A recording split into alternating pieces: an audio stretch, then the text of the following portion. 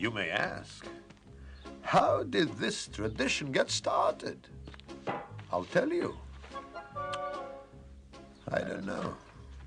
But it's a tradition. And because of our traditions,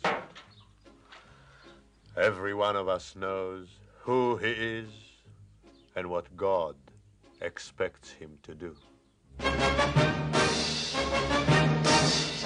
Who day and night must scramble for a living, feed a wife and children, Everyone, and welcome to Let's Talk Torah. I am Rabbi Tzvi Jacobson with New Radio Media, and we'll spend the next hour talking Torah, learning stuff, and having fun while we learn. That phone number, if you want to get through, is 844-999-9249, 844-999-9249, or you can email us at letstalktorah@gmail.com. And in a few minutes, we'll talk about a fascinating email that I just received, well, just a couple hours ago. The holidays are now behind us. I hope you enjoyed your holidays, celebrated the holidays, checked out someone's sukkah, got to dance maybe with a Torah scroll on Simchat Torah. Really a wonderful, fun holiday. Children with lots of candy, family, children, grandchildren. It was just fantastic. And my wife was happy that everyone came and happy to help everyone out the front door so she could clean up from the, I would never say disaster, but from the hurricane that came through the house. So I want to tell you about two fascinating things that happened just this morning. One is I get an email, and I'll call him a friend, an acquaintance from many years ago in Detroit. He's since moved, we'll say, somewhere in the southeastern part of the United States, not a majorly Jewish town, and his friend that he was very close with is no longer alive. He had a rabbi very close to. He sends me an email and he says, Rabbi, what should I do? I'm not happy in the temple I'm in. I don't really have friends there. I don't feel spiritual there. I feel more spiritual when I'm praying by my desk, listening to my kids in the background. What should I do? So first I told him, I said, great question. I'll get back to you later. So if he's listening, he'll hear my answer.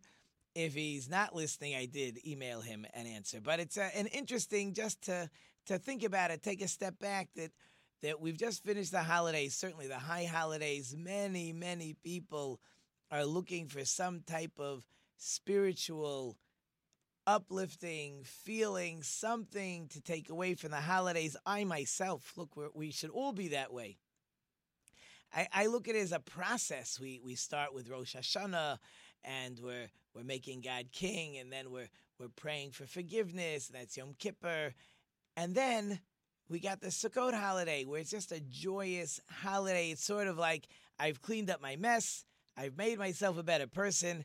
Now, me and God, let's just enjoy the holiday. And that's really how I felt throughout the holidays, even though the rain did chase us out of the sukkah, unfortunately, more than once. But you feel for the holiday, and then the dancing, and there must be something psychological about it. But we're repeating certain phrases. When you have these songs that you sing and you're dancing in circles and you're just singing the same lines over and over and over, and it takes time to become uplifted. And that's how I look at the day, the whole day of Simchat Torah for me, and it's a whole day.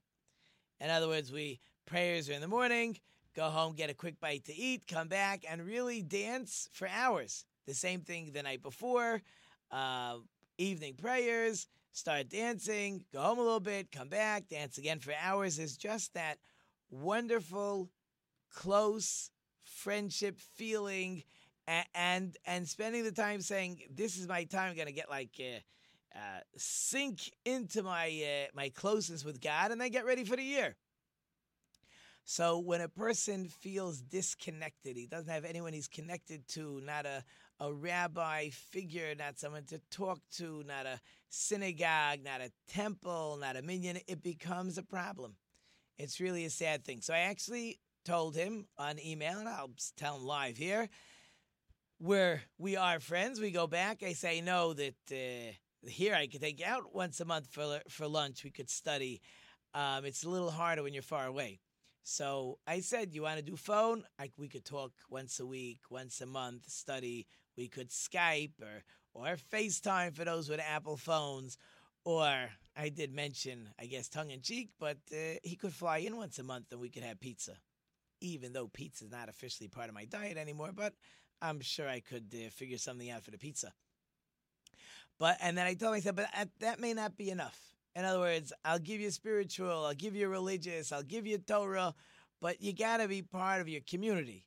So what part of the community? Join a JCC maybe, go to lectures, go to classes. It becomes an important question because just to pray behind my desk, I can assure you, even if it works for you, is not working for the family because they're younger and they need a connection. They need that Jewish connection. Again, here in Detroit has so many amazing ways of connecting, whether it's Partners in Torah or Next Gen. There's all kinds of wonderful, beautiful programs. Again, where the city he's in, I don't know the dynamics so well. I don't think it's like Detroit, which is unfortunate. But that was some of my ideas I threw his way. And it doesn't mean all of you can find my private phone number and call me to get an hour of private time whenever you want. You could try. I'm not sure how much time I have, but we'll take it where it goes. So that was one fascinating starting point today. The next thing was really quite beautiful. A child that I taught, I don't know, 12 years ago maybe in my class. So he's getting married, I think, in the next week or so. I say think because I didn't really pay attention because I'm still in mourning. I'm not going to weddings. So I come to my box at the end of the day, and there's like a little, those thank you envelopes, with thank you cards and stuff. So I open it up, and there's a nice, long written note thanking. He wrote this note to all his previous teachers. Not all, but many of his teachers were in the school I'm in, and we taught him, and I remember him, a wonderful boy. He just wanted to write a thank you note before he gets married. Sort of like, I was a child and I became a teenager and now I'm an adult and I'm studying and I'm getting married, getting ready to build my own family. So I'm sure his parents encouraged this idea. It's very much up their line. But he wrote a beautiful thank you letter. And by the way, put in a small little check as a thank you, but a token amount, not really a large amount, nothing to write home about. The check, it's by the time I buy a slice of pizza, the check is gone.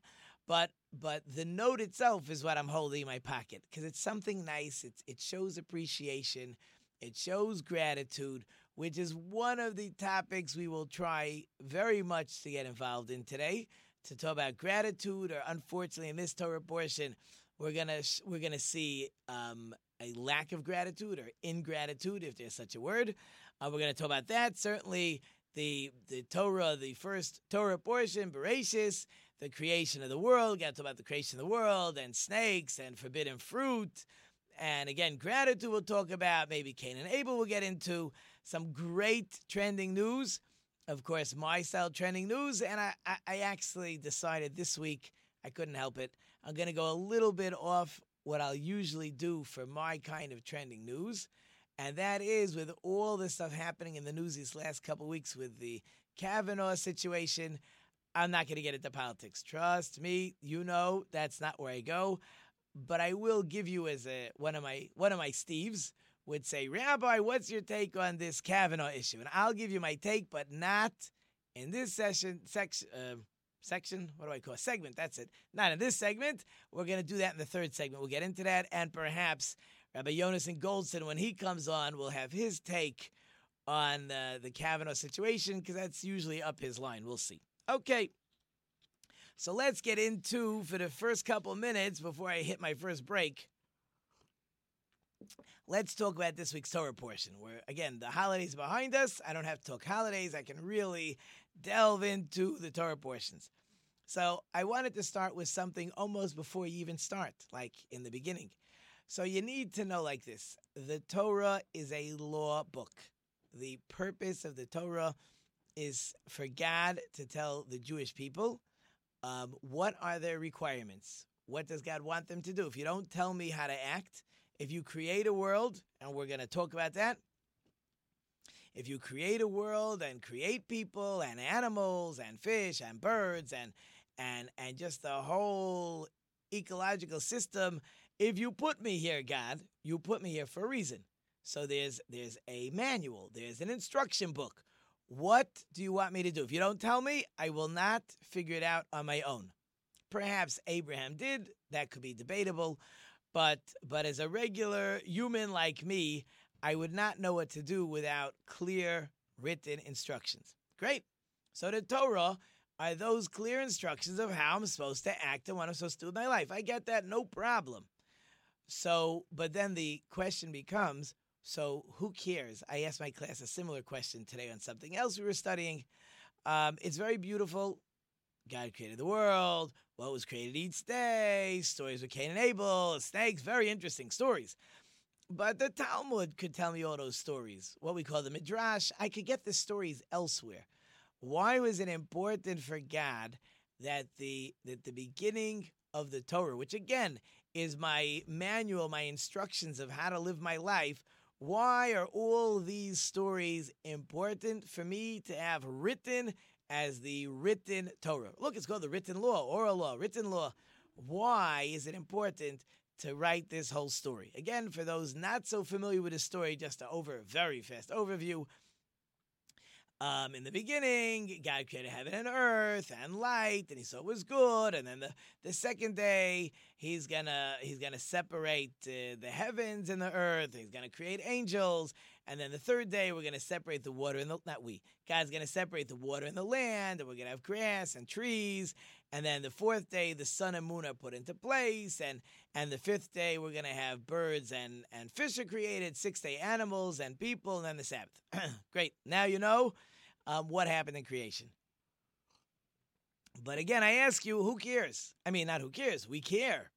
But why is it important for the Torah? So there's actually two famous lines of thought. One we'll call Rashi, and one we'll call Ramban, and many others, and that's Nachmanides and his group. So Rashi says, very fascinating. In Hebrew, it's Koach Ma'asav Higid La'amo, meaning the strength of his power he told his nation. So Rashi says very clear, almost the first Rashi. He says, why does the Torah need to start from here about the creation of the world? Start with the commandments, which is later in the book of Exodus, where we start getting the commands with the Passover and the new moon. So he says, if there will ever come a time, I guess we should have this like sort of printed for the UN. If there ever come a time where people will say that the Jewish people stole the land of Israel because other people lived there earlier, God says, I created the world, I set up the boundaries, I decide who lives where, and I said the Jewish people get the land of Israel. Therefore, Rashi says the purpose of telling me God created the world is you need to know God created the world. Again, we're going to get into you do believe, you don't believe, why should you believe? We'll get into all that stuff, I hope, as my time is ticking. But let's start out accepting the fact that God wrote the Torah, God created the world. Once we're accepting that as a fact, so now God says, and I say the Jews get the land of Israel. Again, simple, without getting too deeply involved, the revelation by Mount Sinai, where there were millions of Jews, no private people had dreams to say God spoke to them, but the whole nation saw. The Christian world believes the entire Torah is true. The Arab world or the Muslim world believes the Torah is true. Again, they want to say God changed his mind. No problem. Well, that's a discussion perhaps for another day. But between the Jews and billions of Christians and Arabs, so billions of people are all in agreement that God gave the Torah to the Jewish people. And in the beginning of the Torah, God says that the land is mine, and I'm giving the land of Israel to the Jewish people. That's it. Therefore, Rashi says that's why the Torah had to start with this week's Torah portion, Bereshis, and not start with laws. That's Rashi. The difficulty with Rashi could be that's good for the first chapter in this week's Torah portion. But we got so many other stories, the flood and Abraham and the binding of Isaac and Jacob. We got a lot of stuff which would be fine in the oral law just as easily. Why does it have to be written? So therefore, Nachmanides has an additional or another reason why the Torah had to start with Bereshis. For those of you out there into philosophy, I am not one of those people, but if you would be into philosophy, real philosophy says it is impossible for a person to talk to God. Whatever philosophers believe in, and this was something certainly quite prevalent in the 1400s, 1500s, Arab countries a little bit earlier, real philosophers say a person can't talk to God. There's no such thing. That's number one. A second issue is the philosophers believe that God is so far and above. He created the world, put it on cruise control, and said, you're on your own. That means that God may have created the world, or God created the world, but he could care less what happened, and therefore the concept of reward and punishment don't exist. On that, Nachmanides, the Ramban, explains that's why we need the Torah to say God created the world, but not just created the world. He created the world, and he continuously creates it and watches what goes on and controls what goes on. For example, you have the flood. So God speaks to Noah. So you see God speaks to people, right? God speaks to Abraham. You see that God talks to people. God knows what's going on because he didn't like the way the world was going. And there's reward and punishment. Those who were wicked, which was the whole world, by Noah, they're all destroyed. Noah's rewarded. Noah survives. Abraham recognizes God. God talks to Abraham. God punishes, for example, Sodom and Amorah. And Abraham was rewarded. He's given promises. He'll get the land of Israel. His children will be great. And they'll be like the stars, like the sand, all that stuff. So Nachmanides says the reason we need all these Torah portions is for our basic belief system. We need to know that God cares about the world. We need to know God rewards and punishes people in the world. We need to know that God will speak to people. That's all the prophecies. That's God talking to Moses. All those things are necessary to understand how God runs the world. So I got a little bit into the Torah portion, or touched on it. My music is now playing, so we have to take a break. So hold on through the break. We're going to get more into snakes and forbidden fruit and gratitude and ingratitude. So hold on and we'll be right back.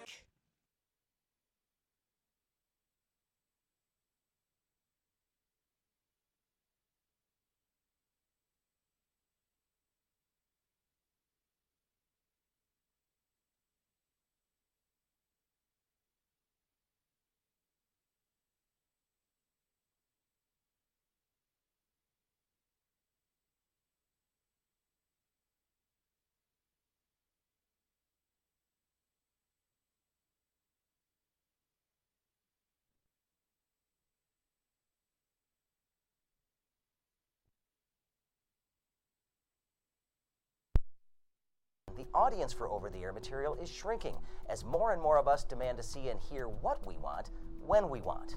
Advertising on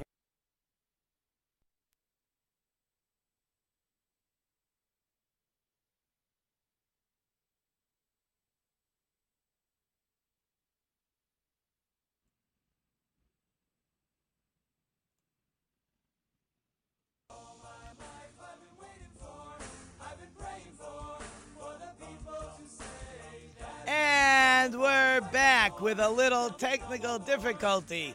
If you heard some dead sound, sorry for that. A little problem with some of the advertisements. I'm sure they're working hard in the back to make everyone happy. So we're back a drop earlier than usual, which just gives me more time to talk about what I love to talk about. So let's move along. So we talked about Rashi and Ramban, why the Torah has to start with his Torah portion. We quickly went over what was created. Let's fast forward. Day 7 is the Sabbath. The Sabbath, God stopped creating. So I saw very interesting. Again, you can figure it out. We're not going to take the time now. but 3 basic things were created every day. For example, the first day is the heaven and earth plus a special light. So 3 things were created every day. On day 6, there were 6 things that were created. Gotta have the right number of fingers here. 6 things were created. And that's because that on the Sabbath, nothing was going to be created. So he had to go ahead and, I guess, double down. So he had double on Friday and 0 on Sabbath. Sabbath is what we call the day of rest. It represents, it signifies that God stopped creating. He made the day holy. Rashi also brings down that the day is holy, that in the future other things will come down on Friday because the Sabbath is holy. That's the manna the Jewish people ate in the desert. They got that on Friday double, so they wouldn't collect or prepare on the Sabbath. So keeping the Sabbath is a sign that God created the world. A person who keeps the Sabbath is showing he recognizes that the world was created by God. 6 days work, 7th day, no more creation. So I shouldn't get confused when I'm watching this screen doing all kinds of funny stuff. No, they say, except I love when I see my clock there.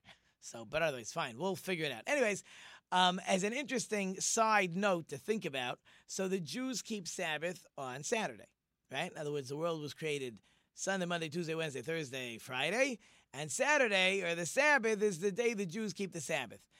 I'm not sure why Christians keep Sunday. So I'm not sure why that became the day of rest, unless maybe they think the world was created, the first day was the Sabbath. I'm not sure. And Muslims are Friday. That one for sure I don't get. So I have no idea, but I just have to worry about being Jewish. I don't have to know all the other religions. Maybe one day someone will call me up and explain it to me. But okay, so that gets into the Sabbath. A lot of things, though, happen on day 6. So the first man, Adam, is created. His wife, Eve or Chava, is part of Adam's, you say, rib, side, whatever you want, is taken off, and Chava is formed, so he has his wife. And Adam has one command. Don't eat from the tree of knowledge. The tree of life. Tree of knowledge, the other tree he can't eat from. So he's not allowed to eat from that tree, and he makes a mistake. He tells his wife that not only did God say you can't eat from it, you can't touch it. That leads to the snake going along and pushing Eve or Chava into the tree. Says, see, you can touch it. God doesn't want you to eat it. If you're going to eat it, you're going to become like God. So she was enticed. She eats from the fruit. Now she realizes she's in trouble, like I guess any good wife, that she's afraid she'll die and Adam will marry somebody else. She goes to Adam and convinces him, eat from this fruit. They immediately go into a panic. They realize they don't have any clothes on. So they go and hide. God makes his way into the garden. He doesn't want to surprise them. That usually doesn't help people to be surprised with, I gotcha. So instead, God wants to create a conversation to give them a chance to say they made a mistake.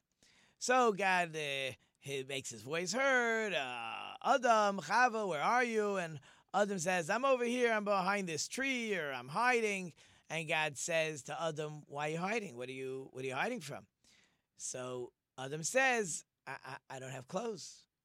I'm embarrassed to walk around without clothes. Now, as an aside, that means that Adam understood once he ate from the tree, so the world was now going to be a different world. It went from good and bad, pretty much black and white, to true and false. So that was like a major shift in the dynamic of the world. Now is not the time to prove that, to get into that dynamic, but certainly we went from good and bad, which is black and white, it's either good or bad, to true and false. But a person who looks at himself as a person cannot walk around naked. You cannot walk down the streets with no clothes on. You have self-respect. So Adam, even though there's no one around, it's him and his wife. But self-respect says, I cannot walk around without clothes. So he says to God, I have no clothes. So God says to Adam, who told you you don't have clothes? I didn't tell you.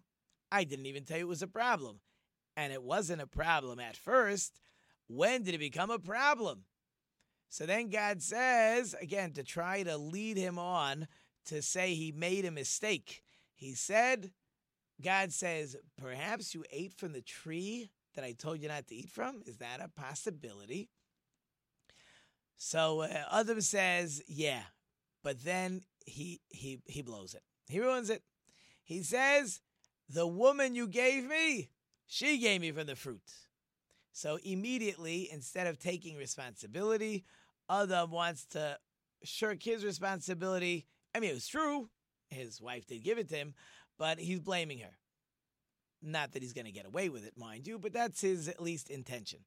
So God says to Chava, to Eve, I told you not to eat.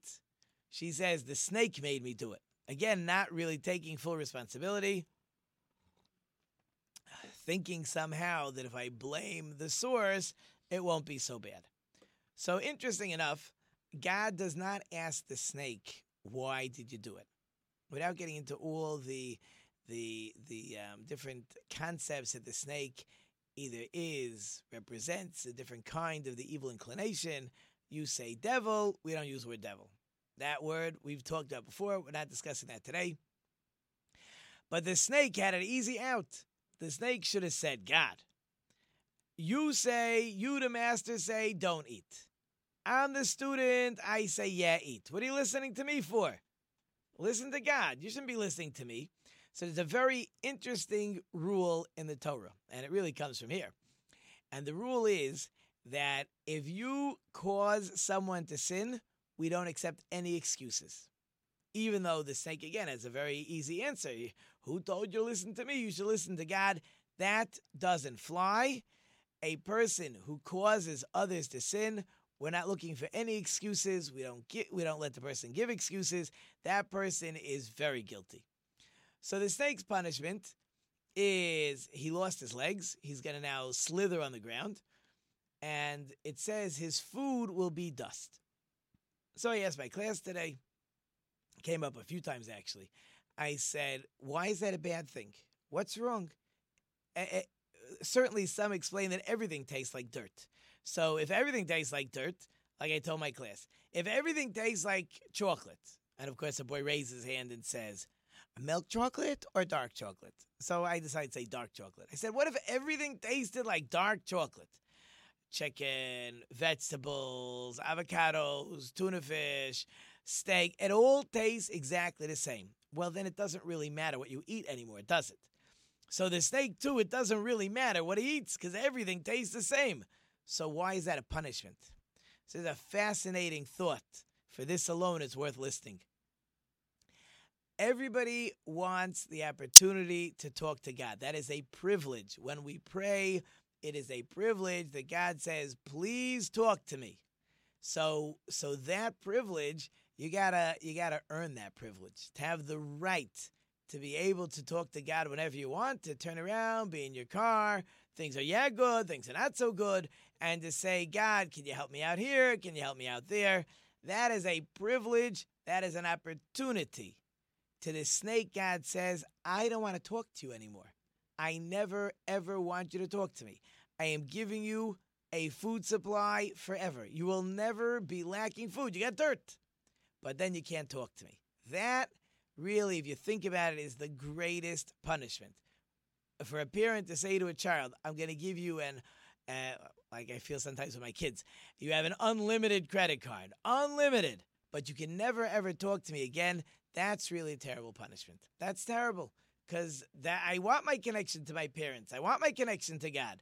You take that away, what's the money? What value is there? Fine. So Chava has her punishment, child rearing and childbirth, and she's subservient to her husband. And Adam, man, is going to have to work now instead of just going to trees, taking fruit and vegetables and everything being served to him on a silver platter. Now he's got to work. Those are the basic punishments. But let's go back for a second to think about what Adam does wrong here. What Adam and Eve do wrong is they had a chance to take responsibility. And who knows what the world would have looked like if they would have repented properly when they had the chance. And I was for me to tell you afterwards, oh, you should have taken responsibility. Okay, now I'll take responsibility. Now I'll be a good person. It's too late. You lost your chance.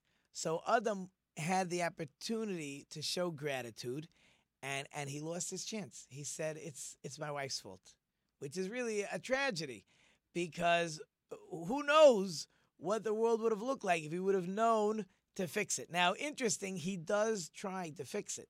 So maybe he fixed it a little bit. And that was the name he gave his wife. Now, Eve, I don't know, I guess it's a funny way of pronouncing Chava. I'm not sure where Eve comes from. But the word Chava, the Torah tells us, means she is the mother of all living beings, right? We're all descended from Adam and Eve, or Adam and Chava. So he says, look, I made a mistake. I showed a lack of gratitude by blaming my wife. I got to fix it. How will I fix it? I will, whenever I call her, whenever I say her name, I say, Chava, what's for supper tonight? Chava, oh, life. She's the one that creates life for everyone. She is that mother of all living beings. So whenever I say her name, I will remember that as a person, I must show gratitude. I'm sure it worked to a certain extent. We do find, by the way, other places, Moses keeps the name Moses because that's a symbol of constant gratitude. So I guess he learned his lesson, but unfortunately, not when he should have. And here comes the music, and we're going to take another quick break, and hopefully the audio will be up for the break this time. When we come back, we got to get into some fantastic trending news. We got to maybe get into Cain and Abel a little bit. So hold through the break, and we'll be right back. You're listening to Rabbi Tzvi on Let's Talk Torah, and we'll be right back. Maple Lane Golf Club is a 54-hole golfing treasure located in the heart of Sterling Heights.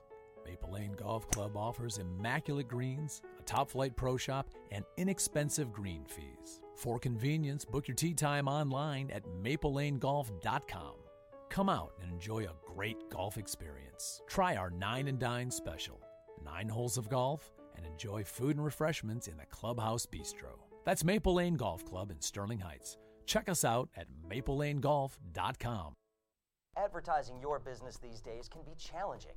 Traditional radio and TV ads are expensive and, frankly, a bit of a crapshoot.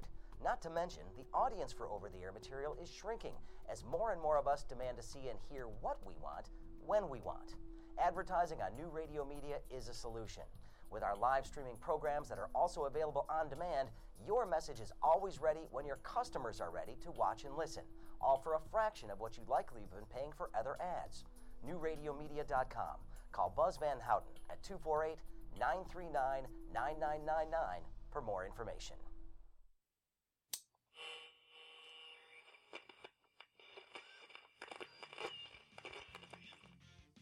Hey, you guys, it's Raphael of the Teenage Mutant Ninja Turtles. Guess what? The only thing we can get down here in the sewer is Geektainment Weekly on New Radio Media. Turtle Power! Hi, I'm Art, and we're the crew at Tuffy Walled Lake. We've been in Walled Lake for 20 years, and through our knowledgeable staff and customer satisfaction, we've become quite the cornerstone in our community and to our discerning customers statewide. We know how important your vehicle is to you, and we take pride in our impeccable, affordable service, and we're trying to get you back on the road as quickly and safely as we possibly can. Please stop in and see why everybody comes from all over to get their cars serviced at 784 North Pontiac Trail in Walled Lake.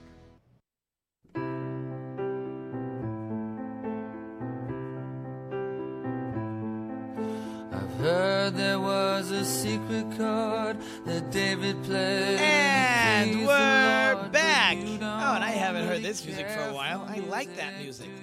Okay, so continuing in this week's Torah portion, got to get ready for our trending news. Before I get into the trending news, a little Cain and Abel. Cain and Abel, or Cain and Hevel, those are the two children born on that first day, by the way. That was the idea of 9 months of pregnancy happens way later. At the beginning, it was immediate. It's not, you don't see that so clear in the verses, but that's how the commentaries explain. Born right away, and you have these two brothers, And you have to keep in mind, they were vegetarians in those days.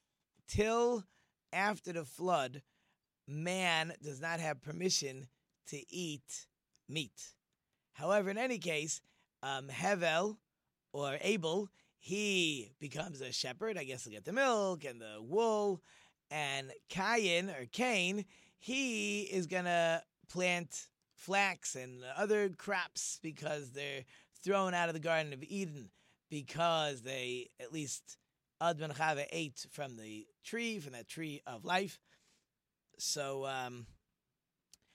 one chooses to be a farmer, one is a shepherd, and about 50 days in, it's really Cain's idea. He wants to bring a sacrifice. So he takes flax. Flax is really linen. So he takes flax plants and he brings it as a sacrifice. Hevel likes the idea, and you've probably seen people like this. One person comes up with a beautiful idea. He's just not so good at bringing out the project to its best. So the guy who comes behind manages to do it better. So Hevel, or Abel, is going to bring his sheep. That's a much better sacrifice. So why Cain didn't want to bring a nicer sacrifice? Why Hevel is like rubbing his nose in it a little bit to say, that's a sacrifice, I'll show you a sacrifice. In any case, God accepts Hevel's sacrifice. That leads to much friction and fighting between Cain and Abel, between Cain and Hevel, and Cain eventually kills Hevel. Okay, we know the story. Then God comes to Cain and he says to Cain, where's your brother? And Cain thinks God doesn't know. So he says, am I in charge of my brother? And God says his blood is crying. Fine. So what's fascinating is the fight starts with sheep, which is wool, and linen, right? That's the flax plant. So it's very interesting that one of the commandments Jews are not allowed to wear a linen wool mixture. Now, for the most part, when you go buy a wool suit, I don't want to say generally, usually there's not linen mixed in. That's not how we make clothing. It's true you still have to be careful because there's sometimes patches or other things in the shoulder pads or other areas of the jackets where there could be linen mixed in. But generally speaking, full-blown what we call shatnez, a combination of wool and linen, doesn't really exist. What's fascinating, that's how we make clothes nowadays. We have polyester, we have other things to strengthen our clothing. In those days, if you ever go to any of these museums, I went to, years ago, I was in the Henry Ford Museum, so they actually had a house where they had one of those looms, where they pick up I can't remember, weft and who knows what, but you have the strings that go the long way, they pick them up and down, and you have your shuttle, you throw back and forth. Well, it turns out in those days, the only way that clothing had strength was you had wool in one direction and linen in the other direction. That gave a real strength to the clothing. So I thought that was just fascinating that when the Torah talks about we don't combine wool and linen, that was one of the better ways to make good clothing, was to have that combination. So because of that original fight, we don't have that combination. But what's interesting is that the high priest did wear a combination of wool and linen, because the high priest is someone who's responsible to bring peace to the Jewish people, to bring peace to the world. He's responsible for things that happen in the world. If there isn't peace in the world, he's going to be considered negligent in his duties. He can wear wool and linen. He can wear wool and linen because he has the ability to take the things that fought and create peace. So it's just something off on the side that's really quite fascinating, but we must get to my trending news. So I don't know what I should do first. We'll do Kavanaugh first. Again, you know me. I don't have patience for politics. I don't want to hear politics. But what would be a rabbi's take on what's going on? So I can tell you my take. My take is, and we've talked numerous times, that there's something called slander or lashon hara, that we don't gossip. The power of gossip is amazing. You say something nasty about a person, you destroy that person's life. It doesn't mean that in courts, of course, yes, if somebody does something wrong, 2 witnesses, by law, 1 witness can't come in and say what somebody did was wrong, because again, that becomes lashon hara. Now, I'm not even discussing people should say, people shouldn't say, they should investigate, shouldn't investigate. I could care less. I'm not interested. But one thing that I think is just really horrible about the whole story is this lady. I'm sure she's a good lady. I don't know her at all. I never met her before. So she writes a private letter to a senator, and that senator allows the paper to be made public. Now you're destroying people. There was no reason for that. If the information there is something that needs to be checked out, no problem. That's the Senate's job.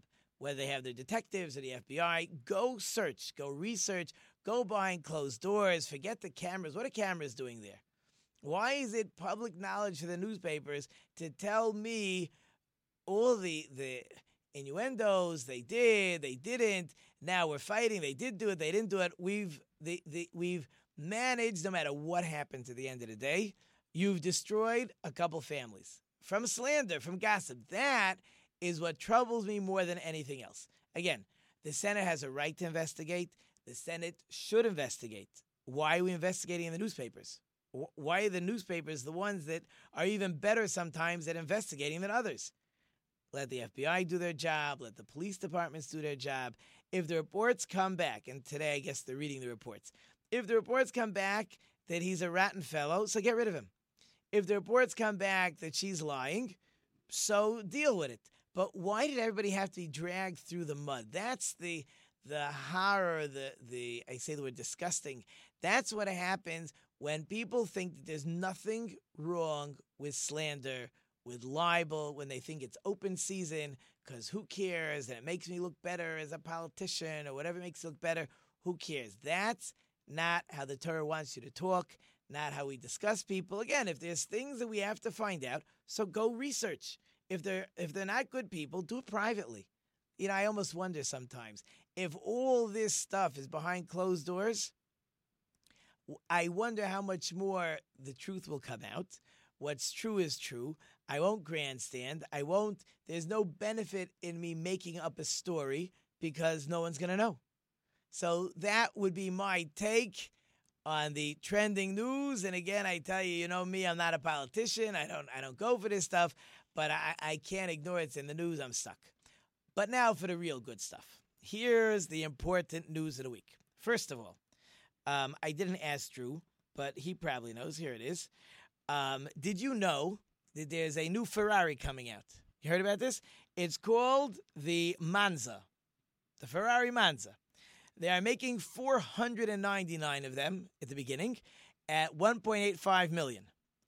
However, important to know, you can't go to a Ferrari store and buy one. You actually had to be called. There was some lottery, and they informed you that you're number 1, number 16, number 412, number 385. If you choose, you can have this Ferrari. So I'm a little bit not so happy. I did not get a call, not an email. I don't think I'm on that list of 499, and my kids are not so happy. Like, why am I not on the top of that list? So I don't know. So as a shout out to Ferrari, whether I want your car, I don't want your car, it's certainly not convenient. One driver for sure am I going to do it. I have a whole carpool every morning. 2 people, again, not so convenient, but at least I deserve the courtesy of being on that list. That's number 1 for important trending news. See, this is much more fun than political stuff. Okay, next very important piece of news. This has a Jewish take. There was a, if you're following the news with NAFTA and trades and treaties, we're so busy with all the other politics, we forget the important things happening with President Trump forcing new trade agreements. So Mexico and Canada, America are working on a new NAFTA. There's a whole new word for it. I have no idea what it is. But it seems in Canada there were some issues about where they were as far as the meeting. And they were not happy with how the meetings was going till someone saved the day. You know, with all these meetings, what do you think they're eating already? Potato chips, soda.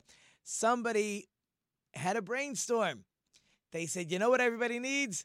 They need a Jewish brisket. So somebody delivered to the Canadian, whoever's in charge of the treaty stuff.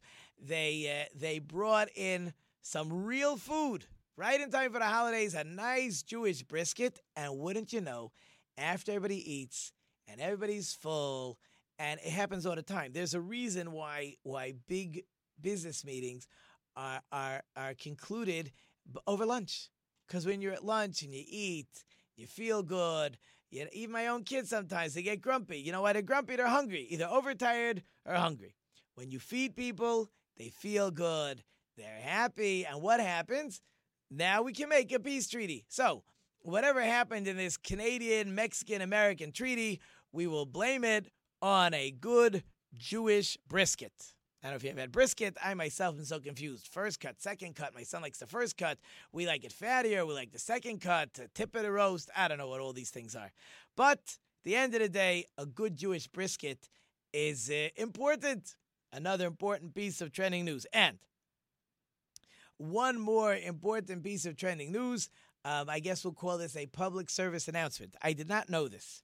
But over the last 6 years, do you have any idea how many people died from taking selfies? There was a recent one in Michigan where there was a lady, I can't remember from where, maybe California. She was in the Upper Peninsula. She was like 200 feet by a waterfall or something. You didn't hear this. You see, you're looking at the wrong news. That's why you got to listen to me. So she was taking a selfie and she fell off the cliff. And unfortunately, she died. So, and Alyssa's laughing. I don't know why she's laughing. I don't know if she saw this in the news. I have no idea. But in any case, so as a public service announcement, there were over 250 people who died taking selfies. So please be aware that as much as you want to take the picture, and I tell my son, he's in Israel now, and he goes different places, and he sends me scenic pictures, and I say I could care less about the picture. I would like you in the picture. All very good. Very important. But if you're going to take a selfie, right, be careful. I mean, people die for all kinds of reasons. There's things that happen to people. That's life. Things happen. Unfortunately, things happen. Look, my father died almost a year ago. Things happen. People die. I know. But why should you have to put yourself in a situation where you could have been safe? No reason for that. So again, as a public service announcement, please, if you're taking these selfies by these crazy waterfalls or these beautiful scenes, understand that people have died. It is dangerous. And therefore, they forbid these selfie sticks in all kinds of places. But here comes my music. When we come back, we're going to be joined by Yonason Goldstein of Ethical Imperatives. We'll see his take on the latest trending news of what's going on. So, again, hold through the break. We got our stuff up and running properly now. You're listening to Rabbi Tzvi with Let's Talk Torah on New Radio Media, and we'll be right back.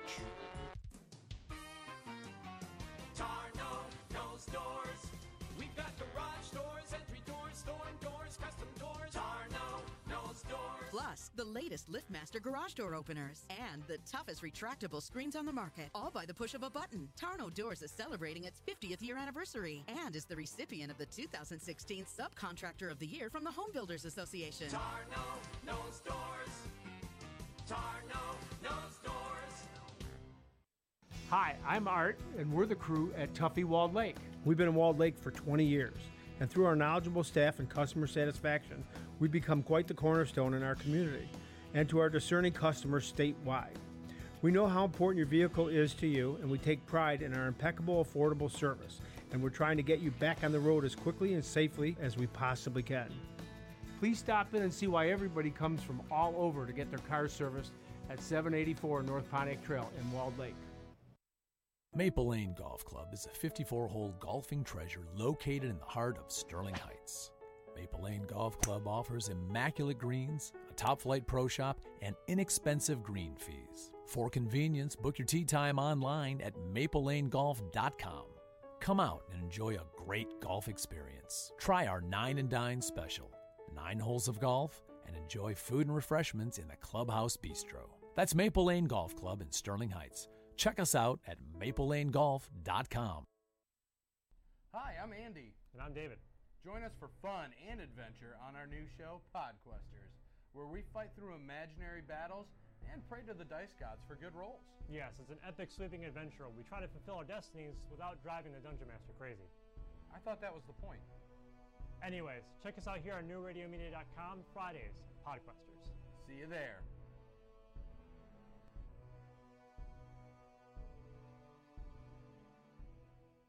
Because I'm all about that Roche Hashanah. I'm all about that Roche Hashanah. I'm all about that Roche Hashanah. And we're back. And even though that music is entertaining, I forgot that's my Rosh Hashanah song. We got to put that in the other folder.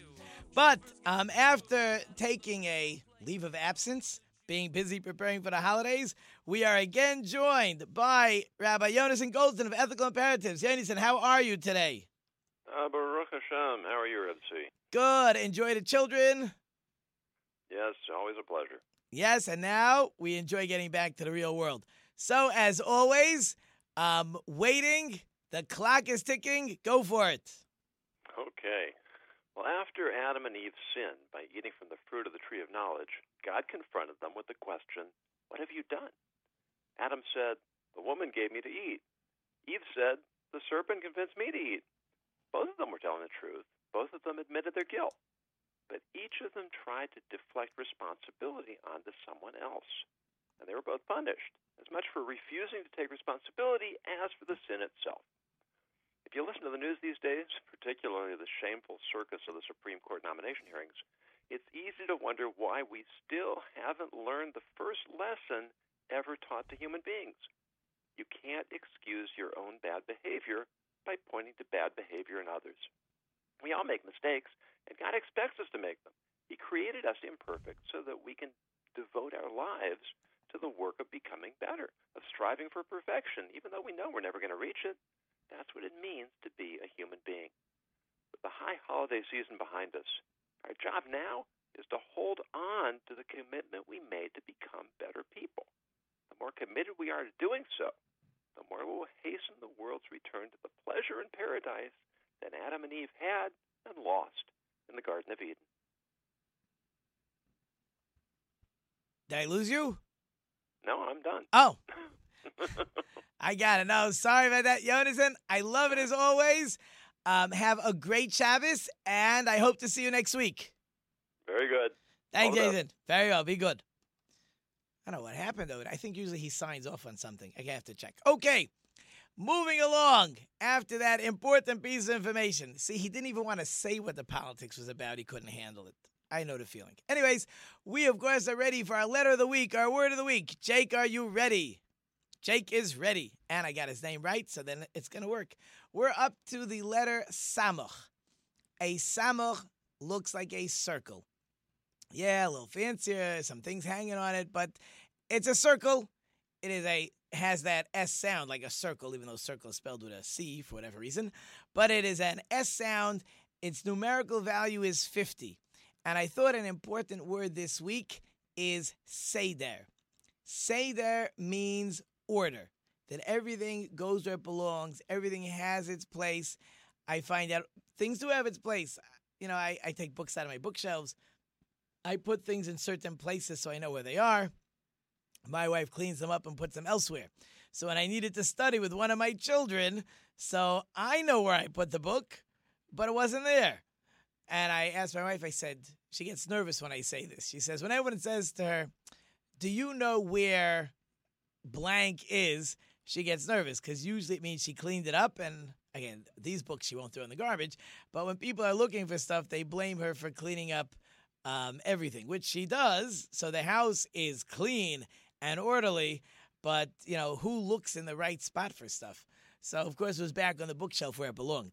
So that's the idea of Seder. So it reminded me of a story. I tell this story at the beginning of the year to my class. Even though the year's been so strange with all the holidays, I didn't get to the story yet. So the story is told, now I remember the word, of a Russian soldier. He was actually what's called a cantonist. The cantonist literally means they were grabbed. There was a period of time in the mid to later 1800s where they would take Jewish children into the Russian army as young as, officially, 15, 16, but as young as 9 and 10. and keep him in the Russian army for 25 years. The purpose being that 25 years in the Russian army, there'll be nothing left of you being Jewish. That was the plan behind taking these children.